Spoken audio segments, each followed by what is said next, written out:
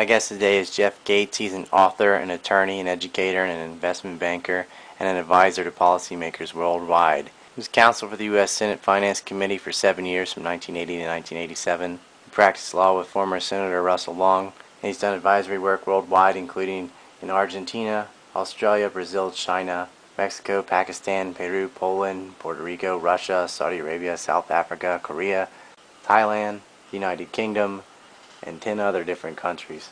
He's written a number of books. The ones we'll be talking about mostly today are Guilt by Association, How Deception and Self-Deceit Took America to War.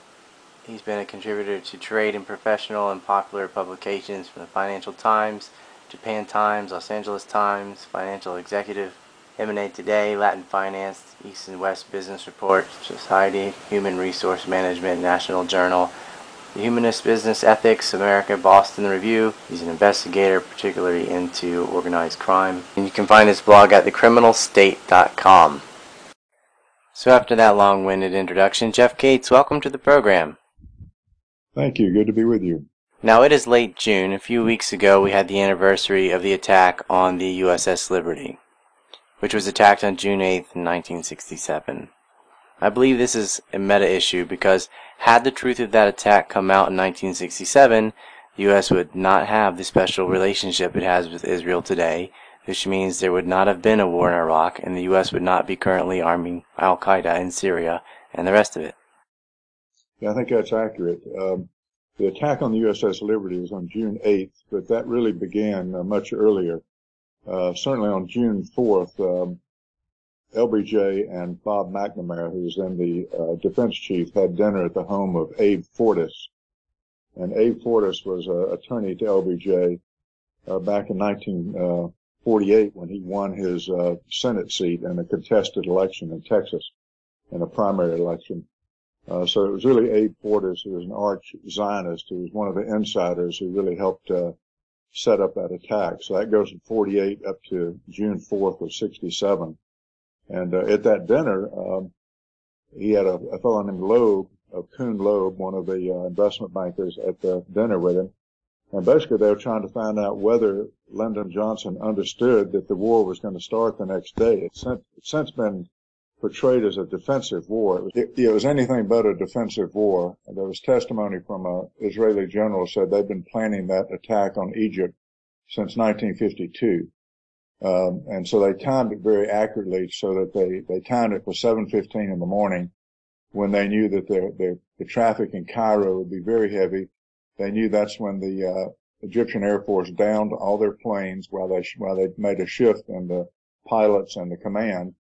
And so they timed it exactly for 7:15 in the morning of June 5th and obliterated the Egyptian Air Force on the ground and then tried to pass it off as a defensive attack. Of course, USS Liberty was steaming offshore in international waters at the time and was picking up transmissions throughout the war. And lots of theories about why they may have attacked the USS Liberty, but the two that seem to be most robust is that they had not, the Israelis had not yet taken the Golan Heights from Syria, which they desperately wanted. And both the Russians and the Americans were trying to shut down the war, and they didn't want that to happen. And two, there's fairly good evidence that the Israelis had captured quite a number of Egyptian prisoners and were executing them and burying them in the sands. So there were a number of reasons why they'd be motivated to attack the ship, but the ship was clearly identified as a USS vessel, a U.S. vessel, and it was attacked in international waters, and the cover-up of that remains probably the greatest blemish on the U.S. military in its history, and certainly its naval forces. Yeah, they even shot up the life rafts. It's interesting that this was planned in 1952 because that's when Gamal Nasser was sworn into power in Egypt. It's also interesting to note that after Operation Susanna and the Suez Crisis War, Eisenhower directed peacekeeping forces to monitor the border between Egypt and Israel. And they were set to be there for 10 years, which they were from 1957 to 67, but just weeks after they were removed, Israel attacked. And of course Israel claimed that they did not preemptively strike, but that was a lie. They even went so far as blaring air raid sirens to scare the public when nothing was actually in the air. In fact, the Israelis were bombing the Egyptian Air Force, which was still on the ground. Now, I know you were friends with one of LBJ's speechwriters who relayed an interesting story. Could you explain that? Yeah, that's definitely the case. There's a fellow who was actually in Israel the night that the war broke out, named Harry McPherson, who's an old friend, and he was counsel to LBJ, and he actually wrote the resignation speech that LBJ made. He didn't know for sure that LBJ was going to resign. He stuck that in his speech at the last minute, meaning the old man, as he called LBJ. He stuck that in his speech at the last moment. But Harry told me, he said he was writing the speeches that Johnson was making on Vietnam. And he said, I think I really should go over there to see what's going on. And he said, well, that's fine. He said, well, I like to fly back through Israel on the way back home. He said, that's fine. Just clear it with everyone. So Harry made the speech. He flew into Tel Aviv the night before the war began, and the lights were off in the airport. And he thought that was rather curious. He checked into his hotel, and they got a call about 4:30 that morning, he told me, from our U.S. ambassador over there. And he said, Harry, the war has started. And he said, what do you mean, the war? I just came from the war, Vietnam. He said, no, I'm going to pick you up in the hotel lobby. Be ready. I'll be there in a few minutes. So he rushed and got downstairs. So they went directly from there to the office of Avi Eben, who was the Israeli ambassador to the U.S., and had a short chat. And then they went to the head of Israeli intelligence. And as he told me, they were sitting in his office and saying, and the ambassador asked the first question. He said, well, did the Egyptians invade? And he sort of, the guy clearly was avoiding the question. So Harry asked the question again in a slightly different way, and the guy avoided the question again. He said, well, they were quite, combative, and he said, but did they actually invade? And he avoided the question again. He said, before they could ask the same question for the third time, the air raid sirens began to wail. And as Harry said, the head of Israeli intelligence very nonchalantly looked at his watch as Harry said, don't you think we should go into the air raid shelters? And the general looked at his watch and said, no, that won't be necessary. And Harry said he looked at our ambassador and they both went, oh my God. Clearly, if this was an attack on Israel, they would not be so nonchalant. It clearly was the case of the Israelis that attacked the Egyptian Air Force and taken them out. And so with that, they went, they called off the meeting and went back to sort of rejoin forces and say, well, what do we do about this? So it was clearly and they since admitted it. The Israelis have since admitted that there was no threat, there was no attack. And that set in motion everything we've seen since, because that provocation is what upset everyone in the neighborhood, as it was meant to do. Well, they must have been extremely confident that they had LBJ secure, because attacking a U.S. ship is suicide, especially for a small state like Israel. So I guess we should get into LBJ's extramarital affairs with Matilda Krim and who she was and what organization she belonged to. Who was she? What was her relations to the president? And how were they setting up this attack on Egypt? Sure. There were two fellows, one on the East Coast and one on the West Coast. Lou Wasserman initially was on the West Coast became the head of Universal Studios. Arthur Krim was on the East Coast with a United Artists and a lawyer in New York. And they established during Kennedy something called the President's Club. At the time, it was kind of a meet and greet, $1,000 a plate dinner, and the president would show up. Arthur had the good sense strategically to buy a piece of property adjoining what we call the LBJ Ranch, the Lyndon Baines Johnson Ranch, out in the rural area of Texas on the Pedernales River. And he built something called Matilda's Mansion, which Matilda was his wife. She had been an Irgun terrorist, married to an Irgun terrorist who was banned from Israel by the Brits in 1948. She was 20 years Arthur's junior. After she divorced her terrorist husband, she married Arthur, and she had what was called, Matilda's Mansion. And LBJ was known to take Marine One, the helicopter, over to see Matilda when Arthur was not there, and they had a very robust affair ongoing. And the night that the so-called 6-day war began, or the 6-day land grab, it should more accurately be called, Matilda was in the White House that night, servicing our commander-in-chief in the White House. So what's the possibility that an Irgun terrorist would be servicing our commander-in-chief the night the war broke out if that was anything other than a long planned offensive land grab? And so they had LBJ completely compromised. Arthur Krim was then head of the Finance Committee for the Democratic National Committee. And here the commander-in-chief, who's head of the party, is sleeping with that guy's wife. in the White House. So they had him compromised lots of different ways. But LBJ was an easy guy to profile. He'd been in Washington in the late 30s as a congressional aide, congressman, then stole his Senate seat and showed up as being advised by Abe Fortas, who helped him steal that seat in the primary, and sleeping with this Jewish gal who was a former, terrorist. So that's how this crowd operates inside our government and has for decades, and it remains ongoing. And she later got an award from President Clinton. Well, they took Matilda back, and this happens frequently. They took her back and rebranded her. Once you've done a successful operation, you get a payoff. And they went back and rebranded her in Hollywood as an AIDS activist. She was quite close to Rock Hudson, who died of AIDS, and Elizabeth Taylor, the high-profile star who was kind of an HIV activist, that sort of thing, and made her into a medical researcher. So you fast forward from 67 until 2000, and Bill Clinton, who was another classic asset of this crowd, another what we call American, quote, president, end quote, gave her the Medal of Freedom, which is the highest civilian award that the executive branch can give any American. And they gave it to Matilda Krim, the Irgun terrorist who helped facilitate the Israelis taking all the land that outraged everyone in the region and pre-staged what became the reaction which we saw September 11, 2001. Bush Jr. did the same thing for William Safire for his work in selling the war in Iraq later. But I guess I should ask you, what was the 1967 war about? You say it's a land grab. What were these men thinking? They were just going to go occupy land where people are already living, as if this was manifest destiny in the 20th century? Well, a number of things. One, they've long had this notion that they are a chosen people and that land is theirs. It was they're the chosen of a god of their own choosing, who apparently whispered in someone's ear that this is your land. And they've created this enormous mythology around this, and they think they generally think that they are entitled to operate above the law as the chosen.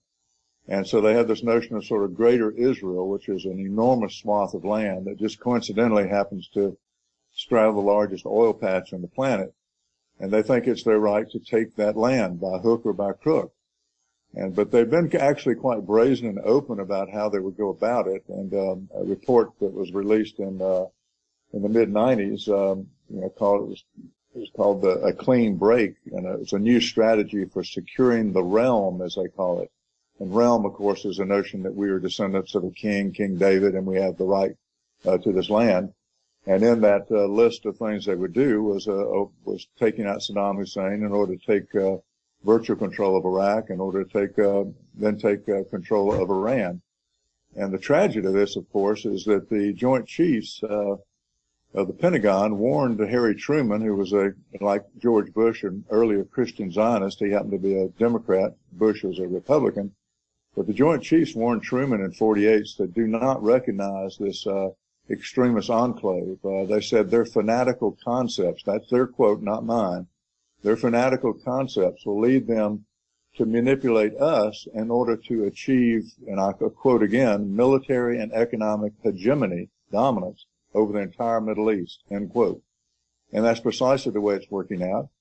Even now, we've got another product of this phenomenon out of Chicago, not coincidentally, who may yet be manipulated to take us into Syria en route to Iran.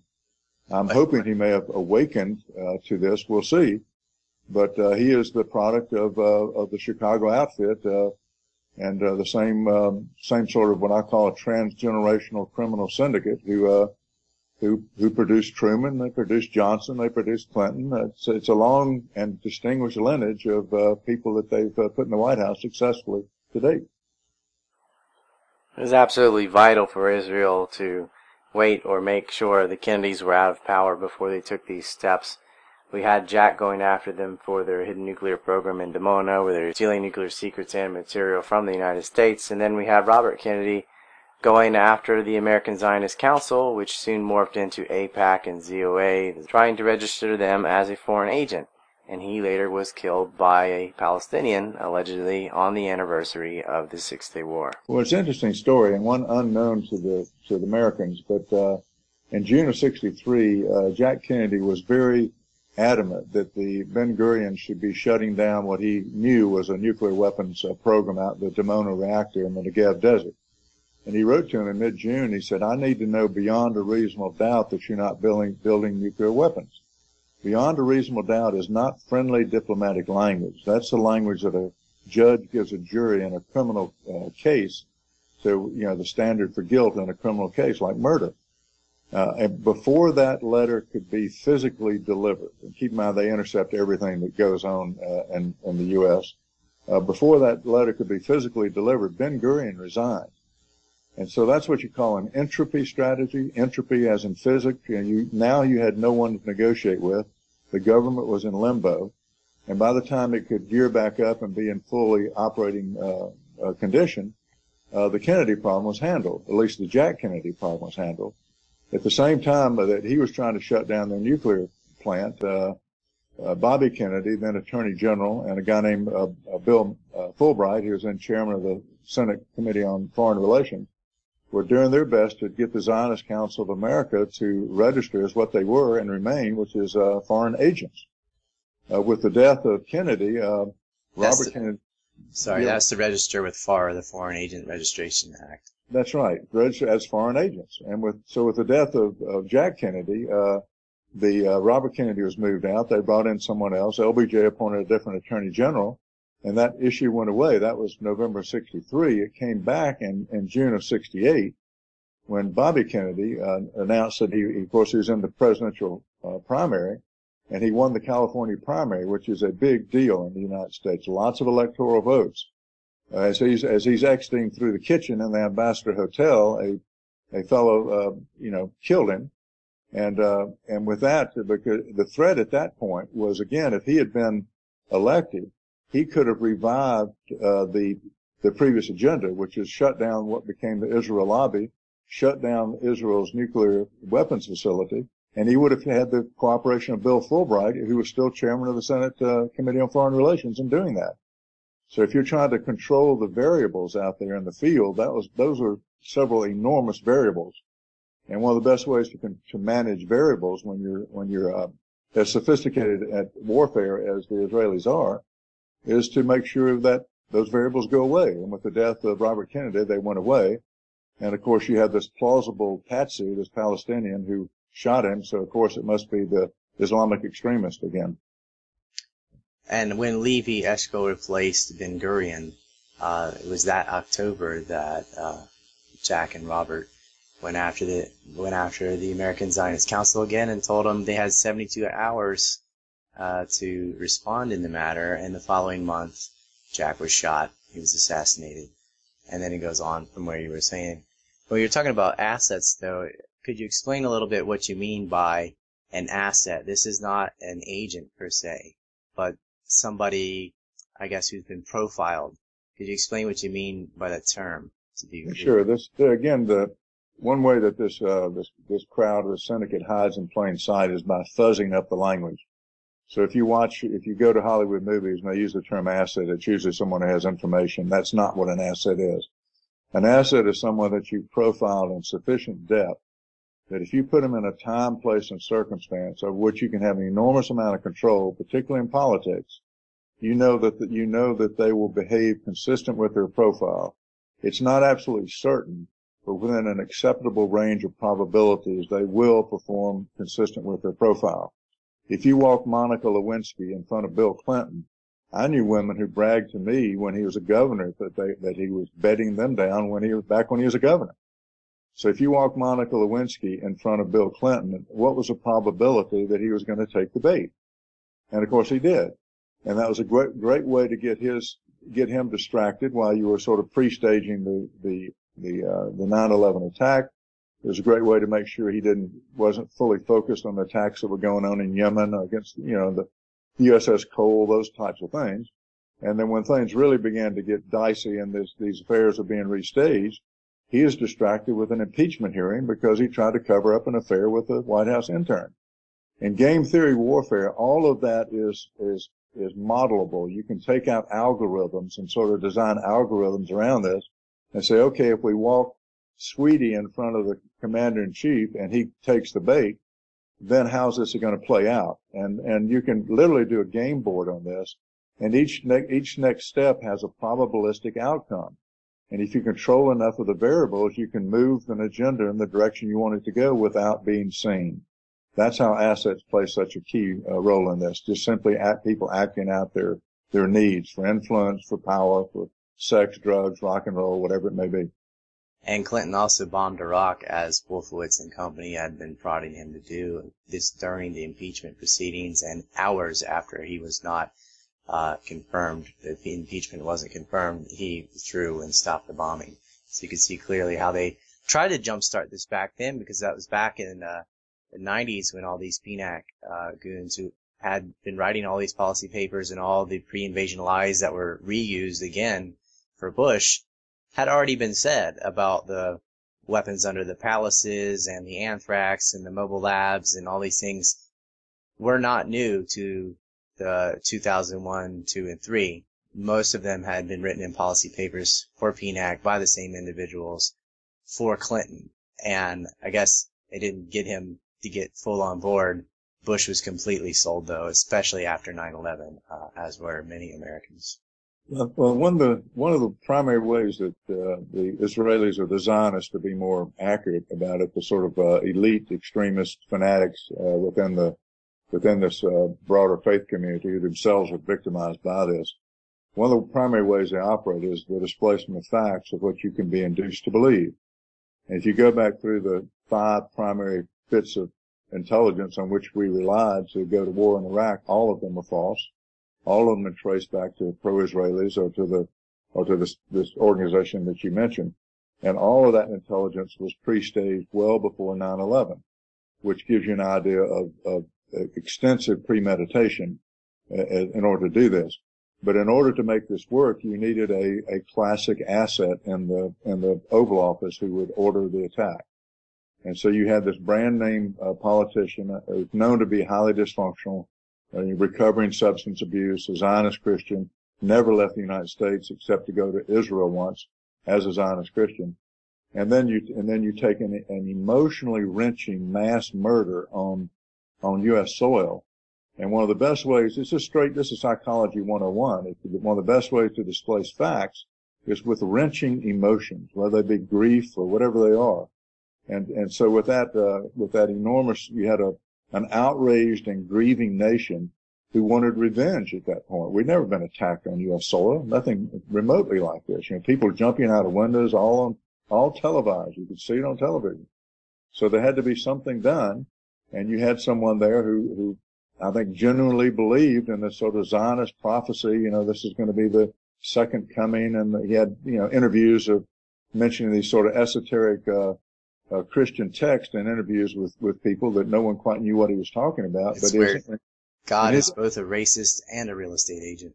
Right, but in his own internal domain, as a true believer, he thought he was really acting out what, sort of God wanted him to do, told him to do. And that's how but if you watched the primary that put him into office, and I watched it very carefully, in the summer of 2000, his campaign raised about $50 million over about 6 weeks. So in effect, he preempted the Republican primary.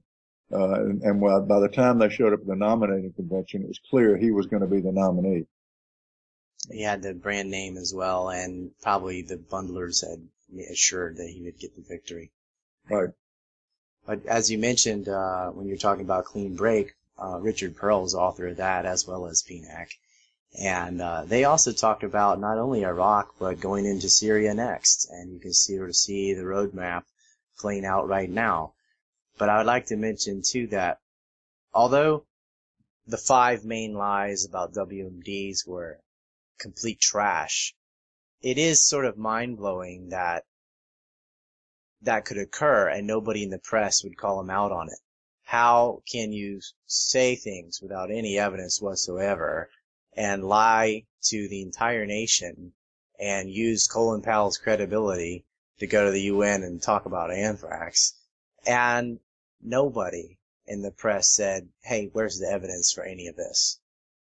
I think that's Robert Gates, the former defense secretary, both for Bush and initially for Obama, former head of the CIA. And I think personally like an honest broker. He coined a very fascinating term. It was very generic.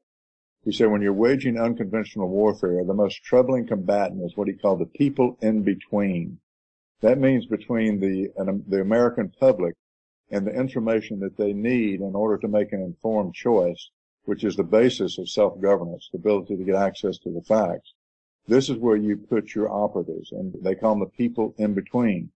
In order to pull off this amazing operation that you described, why was there no input from media, et cetera? Well, you had to dominate that in-between space, and the primary in-between space in a self-governing country is the media. And so there was one sole remaining media outlet that might well have called them out on this, and that was Cable News Network, founded by Ted Turner out of Atlanta. The other major networks by them were dominated already by Zionist owners, and the curriculum was pretty well set what was going to be coming out on the airways. With the takeover of CNN, that pretty much was a coup d'etat in the media domain and the people in between. And so you found, for example, this so-called reporter named Judith Miller was taking Ahmad Chalabi's lies, and he later bragged about it, and just putting them right on the front page of the New York Times, not questioning them, just absolutely reporting what he since acknowledged were lies. And so that was not reporting, that was not journalism, that was propaganda. That was Hasbro, they call it, the manipulation of public opinion, and there's a Hebrew word, and it worked enormously effectively. You dominated that in-between space, and for the decision makers in Washington, you did the same thing. You took the narrow part of the funnel for decision makers, and you put your operatives in there. You didn't need to be the Secretary of Defense. You could be his deputy, Paul Wolfowitz. You didn't need to be the director of the Central Intelligence Agency. You set up your own Office of Special Plans inside the Pentagon. You put Douglas Feith in there, and you generated your own intelligence. You didn't need to be the president or the vice president. You became chief of staff to the vice president, Scooter Libby, and you became the portal through which all this phony information came in. That's only 3 people. But imagine the impact those 3 people had on framing the decision making when you know you've got this profiled asset and decision maker in the Oval Office who's going to be inclined to support whatever Israel wants anyway. I think it's crucial to point out that this was phony information and not mistakes or incompetence. Oh, we just got it completely wrong. These are known lies and propaganda, and one clear one was the claim about the meeting in Prague, where they said senior Iraqi officials met with Mohammed Atta. And then later, that was from James Woolsey and Gary Schmidt, and then it went through PNAC, and Sapphire published it. But after that, after the anthrax letters had been opened, because they were supposed to have been opened earlier, but after they finally came out, they compounded on the lie and said, okay, now there was a meeting in Prague where senior Iraqi officials met with Mohammed Atta and passed him a vial of anthrax. And the source for that report was Israeli security forces. And then the people who sort of megaphoned it were all the same people you're talking about, Feith, Pearl, Wolfowitz, and the rest of the guys in PNAC. And then later Dick Cheney said it on Meet the Press. And then Judith Miller and Sapphire. Just a couple journalists in the New York Times. That's all it took. And we got these lies. But after the fact, nobody went back and said, hey, the Israeli security forces said they witnessed this. How can you witness something at a meeting that never took place between 2 parties, neither of which have had anthrax? And why haven't they been called out on that? How come now nothing has been said about it? I've said it a million times, this story, made a movie about it and everything, but nothing seems to happen, even with the so-called alternative media. They talk about oil and other stuff, but this was crucial. Powell went to the UN with a little vial of fake anthrax and made a speech that Louis Libby wrote. Why not now? Can't anything come out? Well, I think again it further confirms the dominance of the pro-Israelis within the in-between space. You can't get to that information, and if you go anywhere near it, you're described as a Holocaust denier, a Jew hater, and an anti-Semite. And so the Anti-Defamation League has sort of got this ongoing, and they now, in conjunction with AIPAC, the Israel lobby, they put in some hate crimes legislation, and ADL now trains the FBI in spotting hate crimes. So if you go anywhere near the truth of this, and which is obvious, the common source of all this, and say they're all pro-Israelis, then suddenly you're a Jew hater. Yet the truth is the larger Jewish communities are the ones most victimized by this and have been victimized before by this. And which takes us again back to 1948, and Albert Einstein, a whole group of high profile Jews at the time said, don't do this. Do not, it was a mistake to recognize this group as a legitimate government. These are Jewish fascists. Hannah Arendt, who signed that letter, a prominent Jewish novelist, was more candid. She said, these are the Jewish Nazis. And she's right on target about that. And unfortunately, what you do is you have these people like Colin Powell, who I think was an innocent in this. I think he relied on people you know better than the information you're provided. Your decisions are no better than the intelligence you're provided. People within his office provided him that. And when you're watching Colin Powell, you weren't really looking at Colin Powell. What you were looking at was a field-based property. You were looking at his credibility. Where does credibility reside?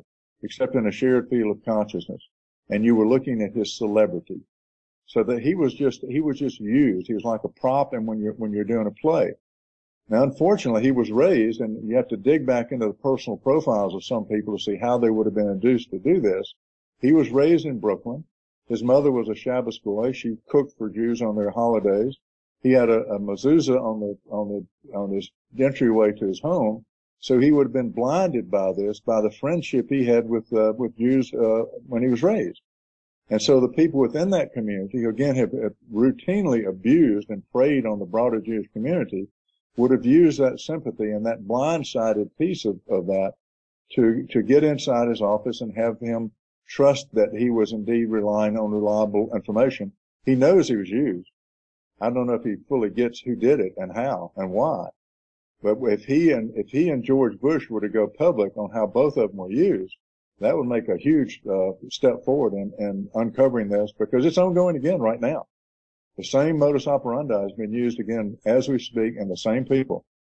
Instead of the two assets, John McCain and Joe Lieberman out there trumpeting the horn, go to war, it's now John McCain and Zionist Christian Lindsey Graham out of South Carolina.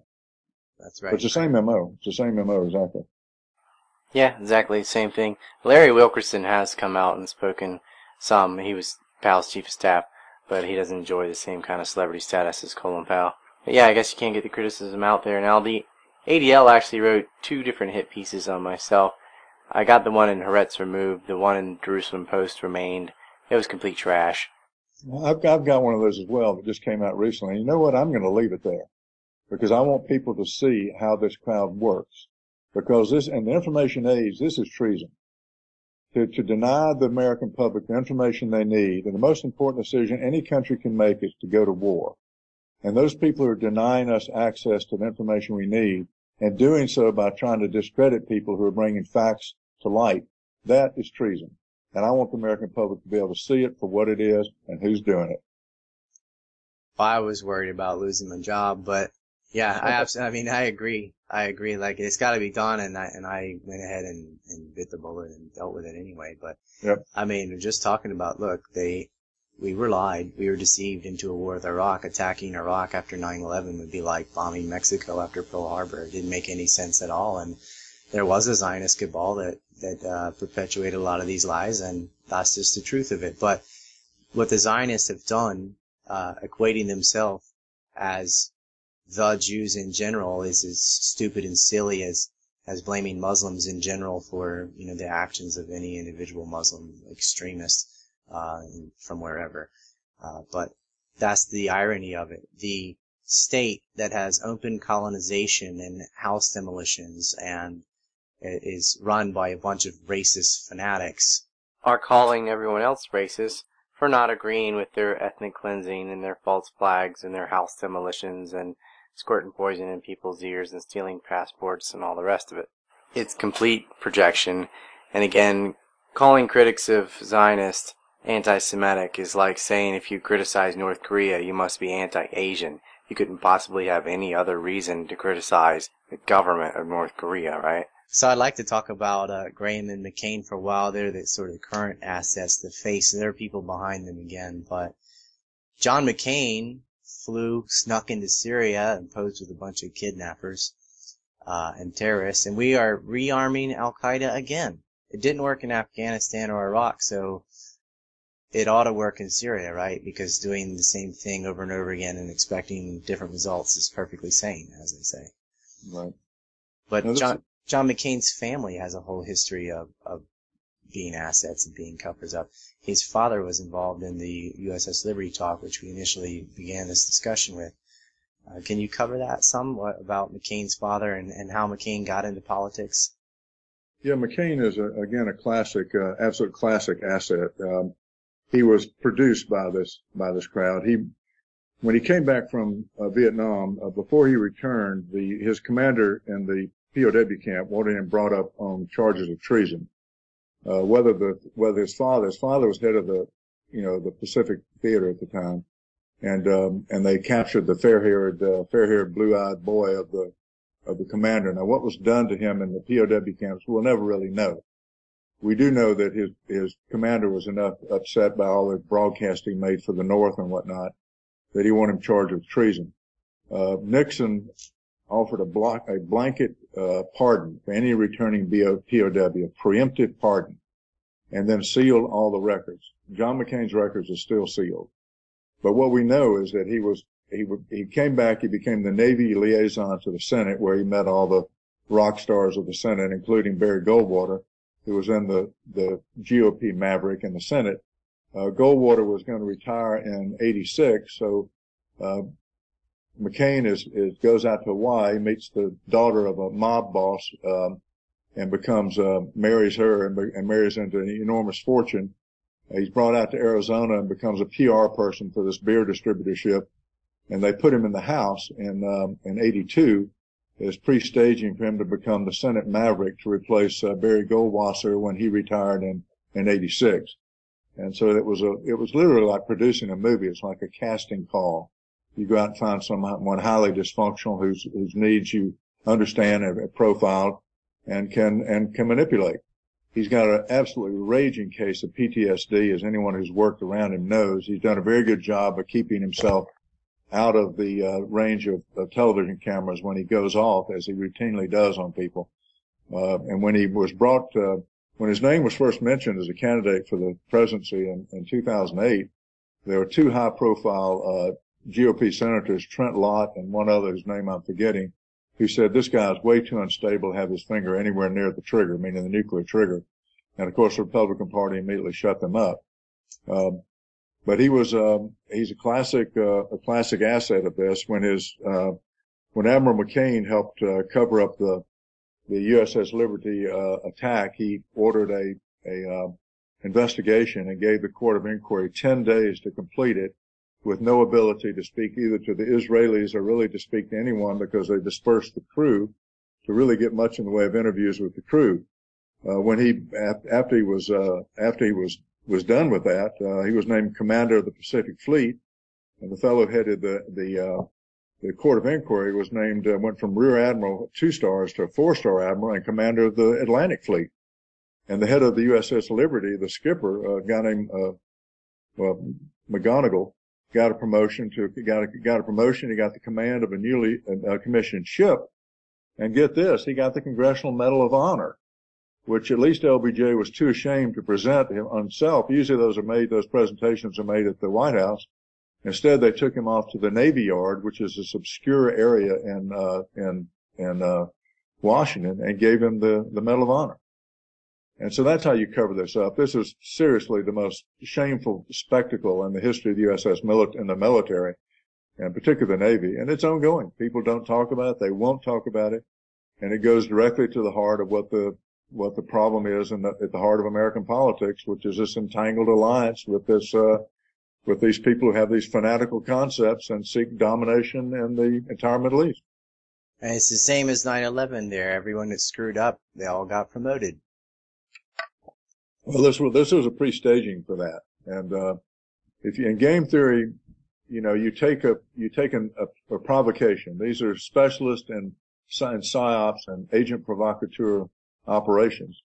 If you go out and outrage someone, insult them or whatever it is, they may take a swing at you. They may pull out a pistol and shoot you. But once you've done the provocation, it's the reaction that comes into the foreground, and the provocation recedes into the background. So, the 9/11 Commission wanted to have hearings on the motivation for 9/11, and the pro-Israelis on the commission said, no, you're not going to do it. And Tom Keene and Lee Hamilton backed down. They did not have those hearings. And they stuck in the back of the report, the testimony of the so-called mastermind of 9/11, who said it was a Israel-Palestine, conflict and their abuse of the Palestinians. Mm-hmm. When you saw the interviews with, Osama bin Laden, what motivated him was the abuse of the Israelis when they went into Lebanon and killed 17,000 people. That's what activated him. So if you want to have a extreme reaction, have an extreme provocation. It's just psychology 101. Come on now, they attacked us because of our freedoms. That's what Bush said. Right, they hate our values. But you had to have, Michael Hayden was quite candid on this when he was CIA director. He said to pull off an attack like that, it took a state sponsor, and it took about 10 years to pre-stage it. At the time, he was thinking we were going to blame it on Iraq, and now that premise has completely gone away, there is only one other state sponsor who would have the sophisticated intelligence to be able to embed that operation and pre-stage it over a decade inside the United States. There is only one candidate for that. Well, there's only one intelligence agency that was caught filming the first plane hitting and celebrating the attacks and driving around in vans packed with bombs too, and that was the Israelis.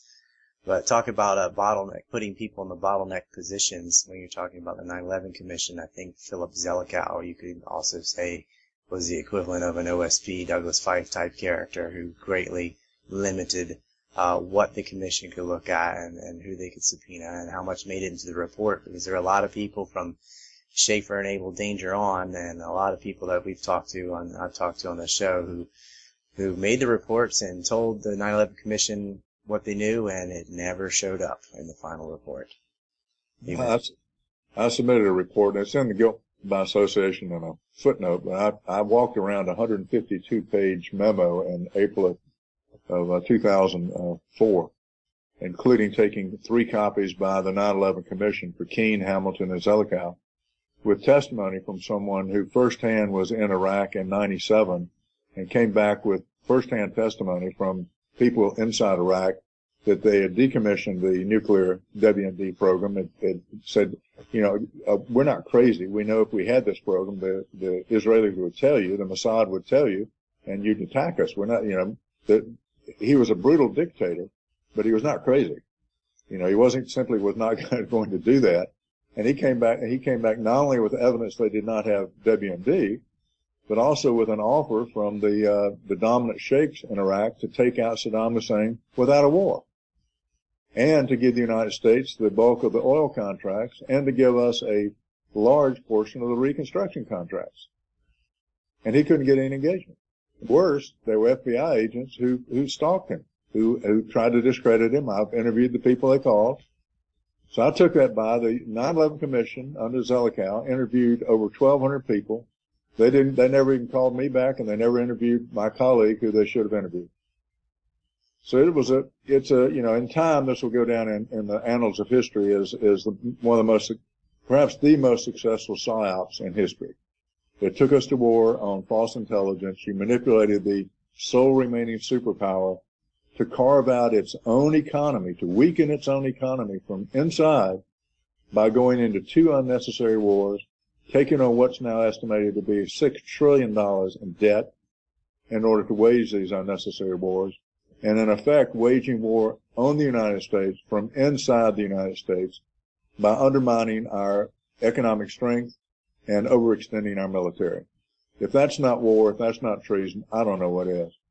Not to mention the unknown cost of lost trade and differences of what's happened in foreign policy, even in peace, because of relationships with Iran and all the neighbors, because of the war in Iraq, and because of supporting Al-Qaeda in Syria and invading Libya. Trade would have been much more beneficial, but they're cutting off those sources of oil and gas for conflict, which is just eaten up in the MIC. And a lot of these reconstruction projects never actually get completed. People kick around the money, but if you look at Iraq, you can tell right away it's just being wasted. They're not actually using it to do anything. And they threw away the credibility of the United States too. They had the world sympathy after 9/11, and then after invading Afghanistan, which also, like Iraq, did not attack the United States. You can't collectively punish an entire country for what a small group does. They lost all credibility. And people hate us now. People hate the United States because of our foreign policy, which is not even in U.S. interest. But if you think in game theory terms, that's precisely what you'd want to do. You want to discredit the United States and have us freely embrace the very forces that undermine our freedom. That's called game theory warfare, waged on the United States from inside the United States by a group of elites and extremists within a faith community who want to have you say, oh, it's the Jews doing this, and it is not. The people who are doing this are dominantly have a Jewish ethnicity or history, but they could care less about the faith and certainly about any of the values. In fact, I put a clinical definition of psychopathy early on in guilt by association so people would, have it in front of them. And the 5 primary descriptors, just imagine to whom this applies. And when you're thinking about Israeli policies, for example, the descriptors are superficial charm, pathological lying, egocentricity, lack of remorse, and callousness. That's psychopathy. Or sociopathy. Sounds like Henry Kissinger. Well, he's a clear, when you see Henry Kissinger being waltzed out on the global stage, you know you're seeing an operative. Yeah, absolutely. And he's been at this an extremely long time. And even now he's perceived as credible and he's brought out to sort of, make whatever the latest message is. But there's a couple of key people and Richard Pearl looks like he's gone into hiding. He's not anywhere around. I think he's probably too obvious. And likewise for Douglas Feith. But you still see some of these. David Frum, who wrote the Axis of Evil speech for George Bush, he's on CNN all the time. He's the one that went around saying Powell's speech was a slam dunk, him and Clark. Yeah. Right. So this crowd's shameless, and they've got an enormous amount of confidence. The chutzpah is extraordinary. Happily, the obsessive compulsive nature of the personality is such that it's not like they can now say, oh, gee, I'm sorry. That's not going to work. So at this point, they are stuck with continuing on the course that they're now on. And so that's both good news and bad. The good news is that's going to make them more transparent the more that people get the tools to see this. And shows like yours are helpful in doing that because people now say, oh, now I know what an asset is. I didn't know that before. I thought John McCain was a great American patriot and a POW. Absolutely the opposite. So once people can get the tools to see this for themselves, that's how you make it transparent. And if you make these psychopaths transparent while they are trying to act out their obsessive compulsive need for influence and control, then the combination is a toxic mixture which makes them transparent. And with transparency comes accountability. And when you get accountability for crimes of this nature, there's a reason we call these things capital crimes. In days of old, you would cut people's heads off. You have different ways of handling it now, but there's still capital crimes. And they're ongoing. To steal a quote from Max Kaiser, he said, I'll never forgive Vietnam for allowing McCain to leave that country. Really cold. Oh, my God. Oh, that's too good. Yeah, he went there. He went there. That's amazing. Do you know, Michael Ledeen is so psychotic or so delusional that he actually did try to say, I never supported the Iraq War, and tried to actually backpedal on everything he did. And so that he's another level of crazy, I guess. See, what I don't want to do is call these people insane. Because under the law, you cannot be liable for a capital crime if you're insane. You can plead insanity and you'll get off because you could not distinguish right from wrong and adhere to the right. That's the legal standard in the U.S. I don't want to go there. I mean, they're not insane as in schizophrenic, don't know what they're doing when they're doing it, but they're insane in the sense of they're so evil. I mean, the word term for it, psychopathy. That's the clinical term. Stay there. You can distinguish right from wrong, and you choose with premeditation to do what you're doing. In the law, that's called an evil mind. And there's a reason that we execute people like that, because it undermines the security of everyone else in your community. Well, I've called the neocons many things. Let's just leave it at that. What should people keep their eye on today? What should they be looking out for? Well, keep an eye. It's important that people keep an eye on the current news, particularly above the fold stories that you see on in our major newspapers, like New York Times, like the Wall Street Journal, but also in CNN is particularly robust organ for this. Wolf Blitzer being a classic asset, using a classic psyops by broadcasting from what he calls the Situation Room, which gives you the associative credibility of thinking that he's broadcasting from the White House. In the basement is the Situation Room where difficult situations are handled. So once you can begin to see psyops for yourself and understand the tools, then that empowers you to do something about it. And anyone who sits on their hands at this point is part of the problem. People need to be animated, activated, and speak up and join programs like this. Make sure people listen to analyses like this and say we've got to get educated because we've been induced into the ignorance that is going to be our own undoing. The Blitzer is a former AIPAC employee, I should point out as well, which is That's the correct. Israeli lobby, which has been busted multiple times, spying in the United States and facilitating the theft of nuclear material and everything else. He was an editor for Near East Report, which was their internal journal at the time. Wrote a very sympathetic book on Jonathan Pollard. He did more damage to the U.S. security than anyone in the history of the country, and for 17 years he was with the Jerusalem Post. And during the Clinton administration, and keep in mind Clinton was another classic asset, on a par with McCain. The only reporting you got on CNN on Clinton was Wolf Blitzer. He was the White House reporter for the entirety of the Clinton presidency. That was not by accident. And yet he has more credibility than some of the more obvious, I don't know what you'd call them, extremities on Fox and MSNBC. It's sort of they're a little bit too much of a character. People like Kennedy and O'Reilly and those folks. They're just. Well, they branded CNN as news you can trust. I mean, yeah. This is how this operates in plain sight. It's like, look, here are these other ones that are more extreme, so we're the one in the middle, we're the better one, Right. But yeah, you got it. That's the dynamic. Yeah, that's the sort of the games they play, which is why we do our own media, because we're sick of the just the utter deceptions that are on TV constantly. All the networks sold the war in Iraq, and they're all selling this conflict in Syria today. Right. It's actually causing anti-Semitism. The Zionists are, and of course they're predominantly, ethnically Jewish. That's like saying, most of the Nazis were white. Of course they would be. It's the philosophy of white supremacy. But you can't spin that around and say that Jew equals Zionist or white equals Nazi. It only goes one direction. But some people don't have even a fifth grade mentality and can't figure that out. But that's how it goes there. Well, this crowd preys on ignorance, and if you take the United States into serial wars and run up a $6 trillion debt, guess what the first thing is that gets cut? Education. So this crowd preys on this. Again, in game theory terms, this is precisely what you want to do. You want to discredit us, you want to bankrupt us, and you want us to put us in a vulnerable position, while the people to whom you've been providing weapons and technology, particularly technology for weaponry, are emerging ascendant. And that, of course, is China, which has now announced they're building a canal across Nicaragua. They now are building an enormous port in South America. They're going to be the dominant player based on a consensus economic model that is now branded the Washington Consensus. So, again, we were induced to freely embrace the very forces that may yet undermine our freedom. And again, if you trace it to the source, everywhere you turn, you found the same network of operatives embedding psyops internally, so people actually freely do what you hope they will do.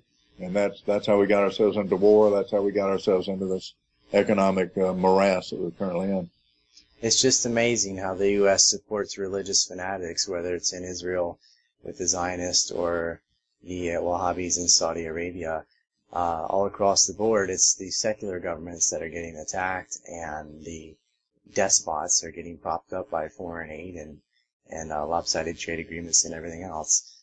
and it's against the U.S.'s own interests. So it seems as if it were by design to take this formerly great nation and attack its treasury and attack its military, attack its credibility, and tarnish the United States completely. And I don't know if it's going to be able to recover.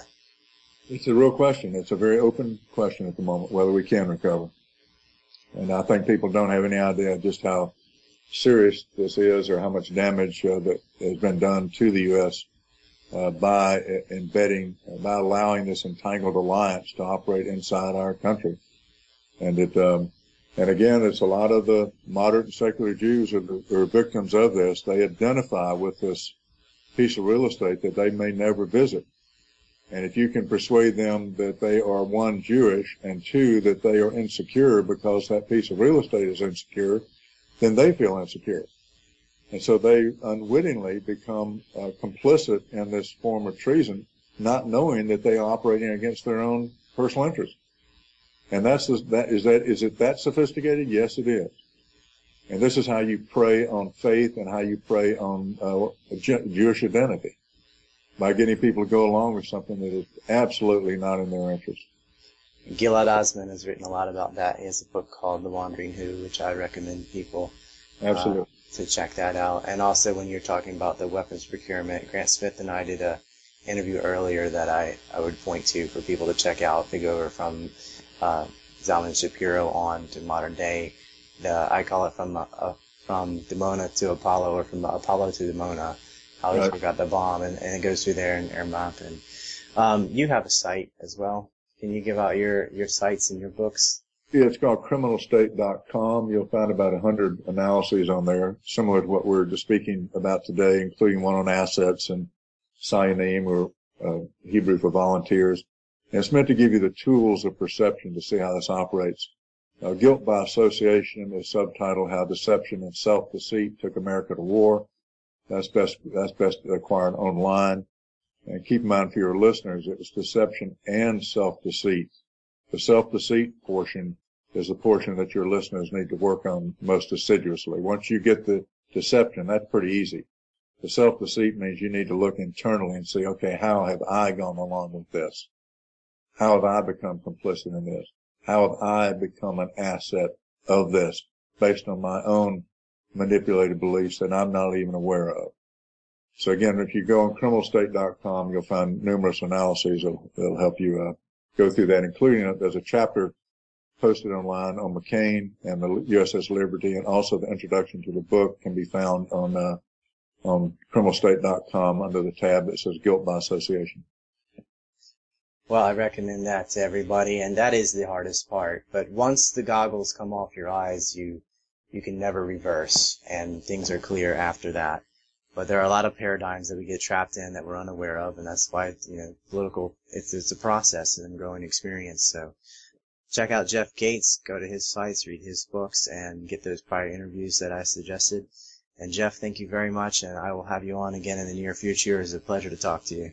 Look forward to it, Ryan. Thanks so much. Be sure to smash that like button, share, and subscribe. And you can get a whole lot more content by following us on Patreon.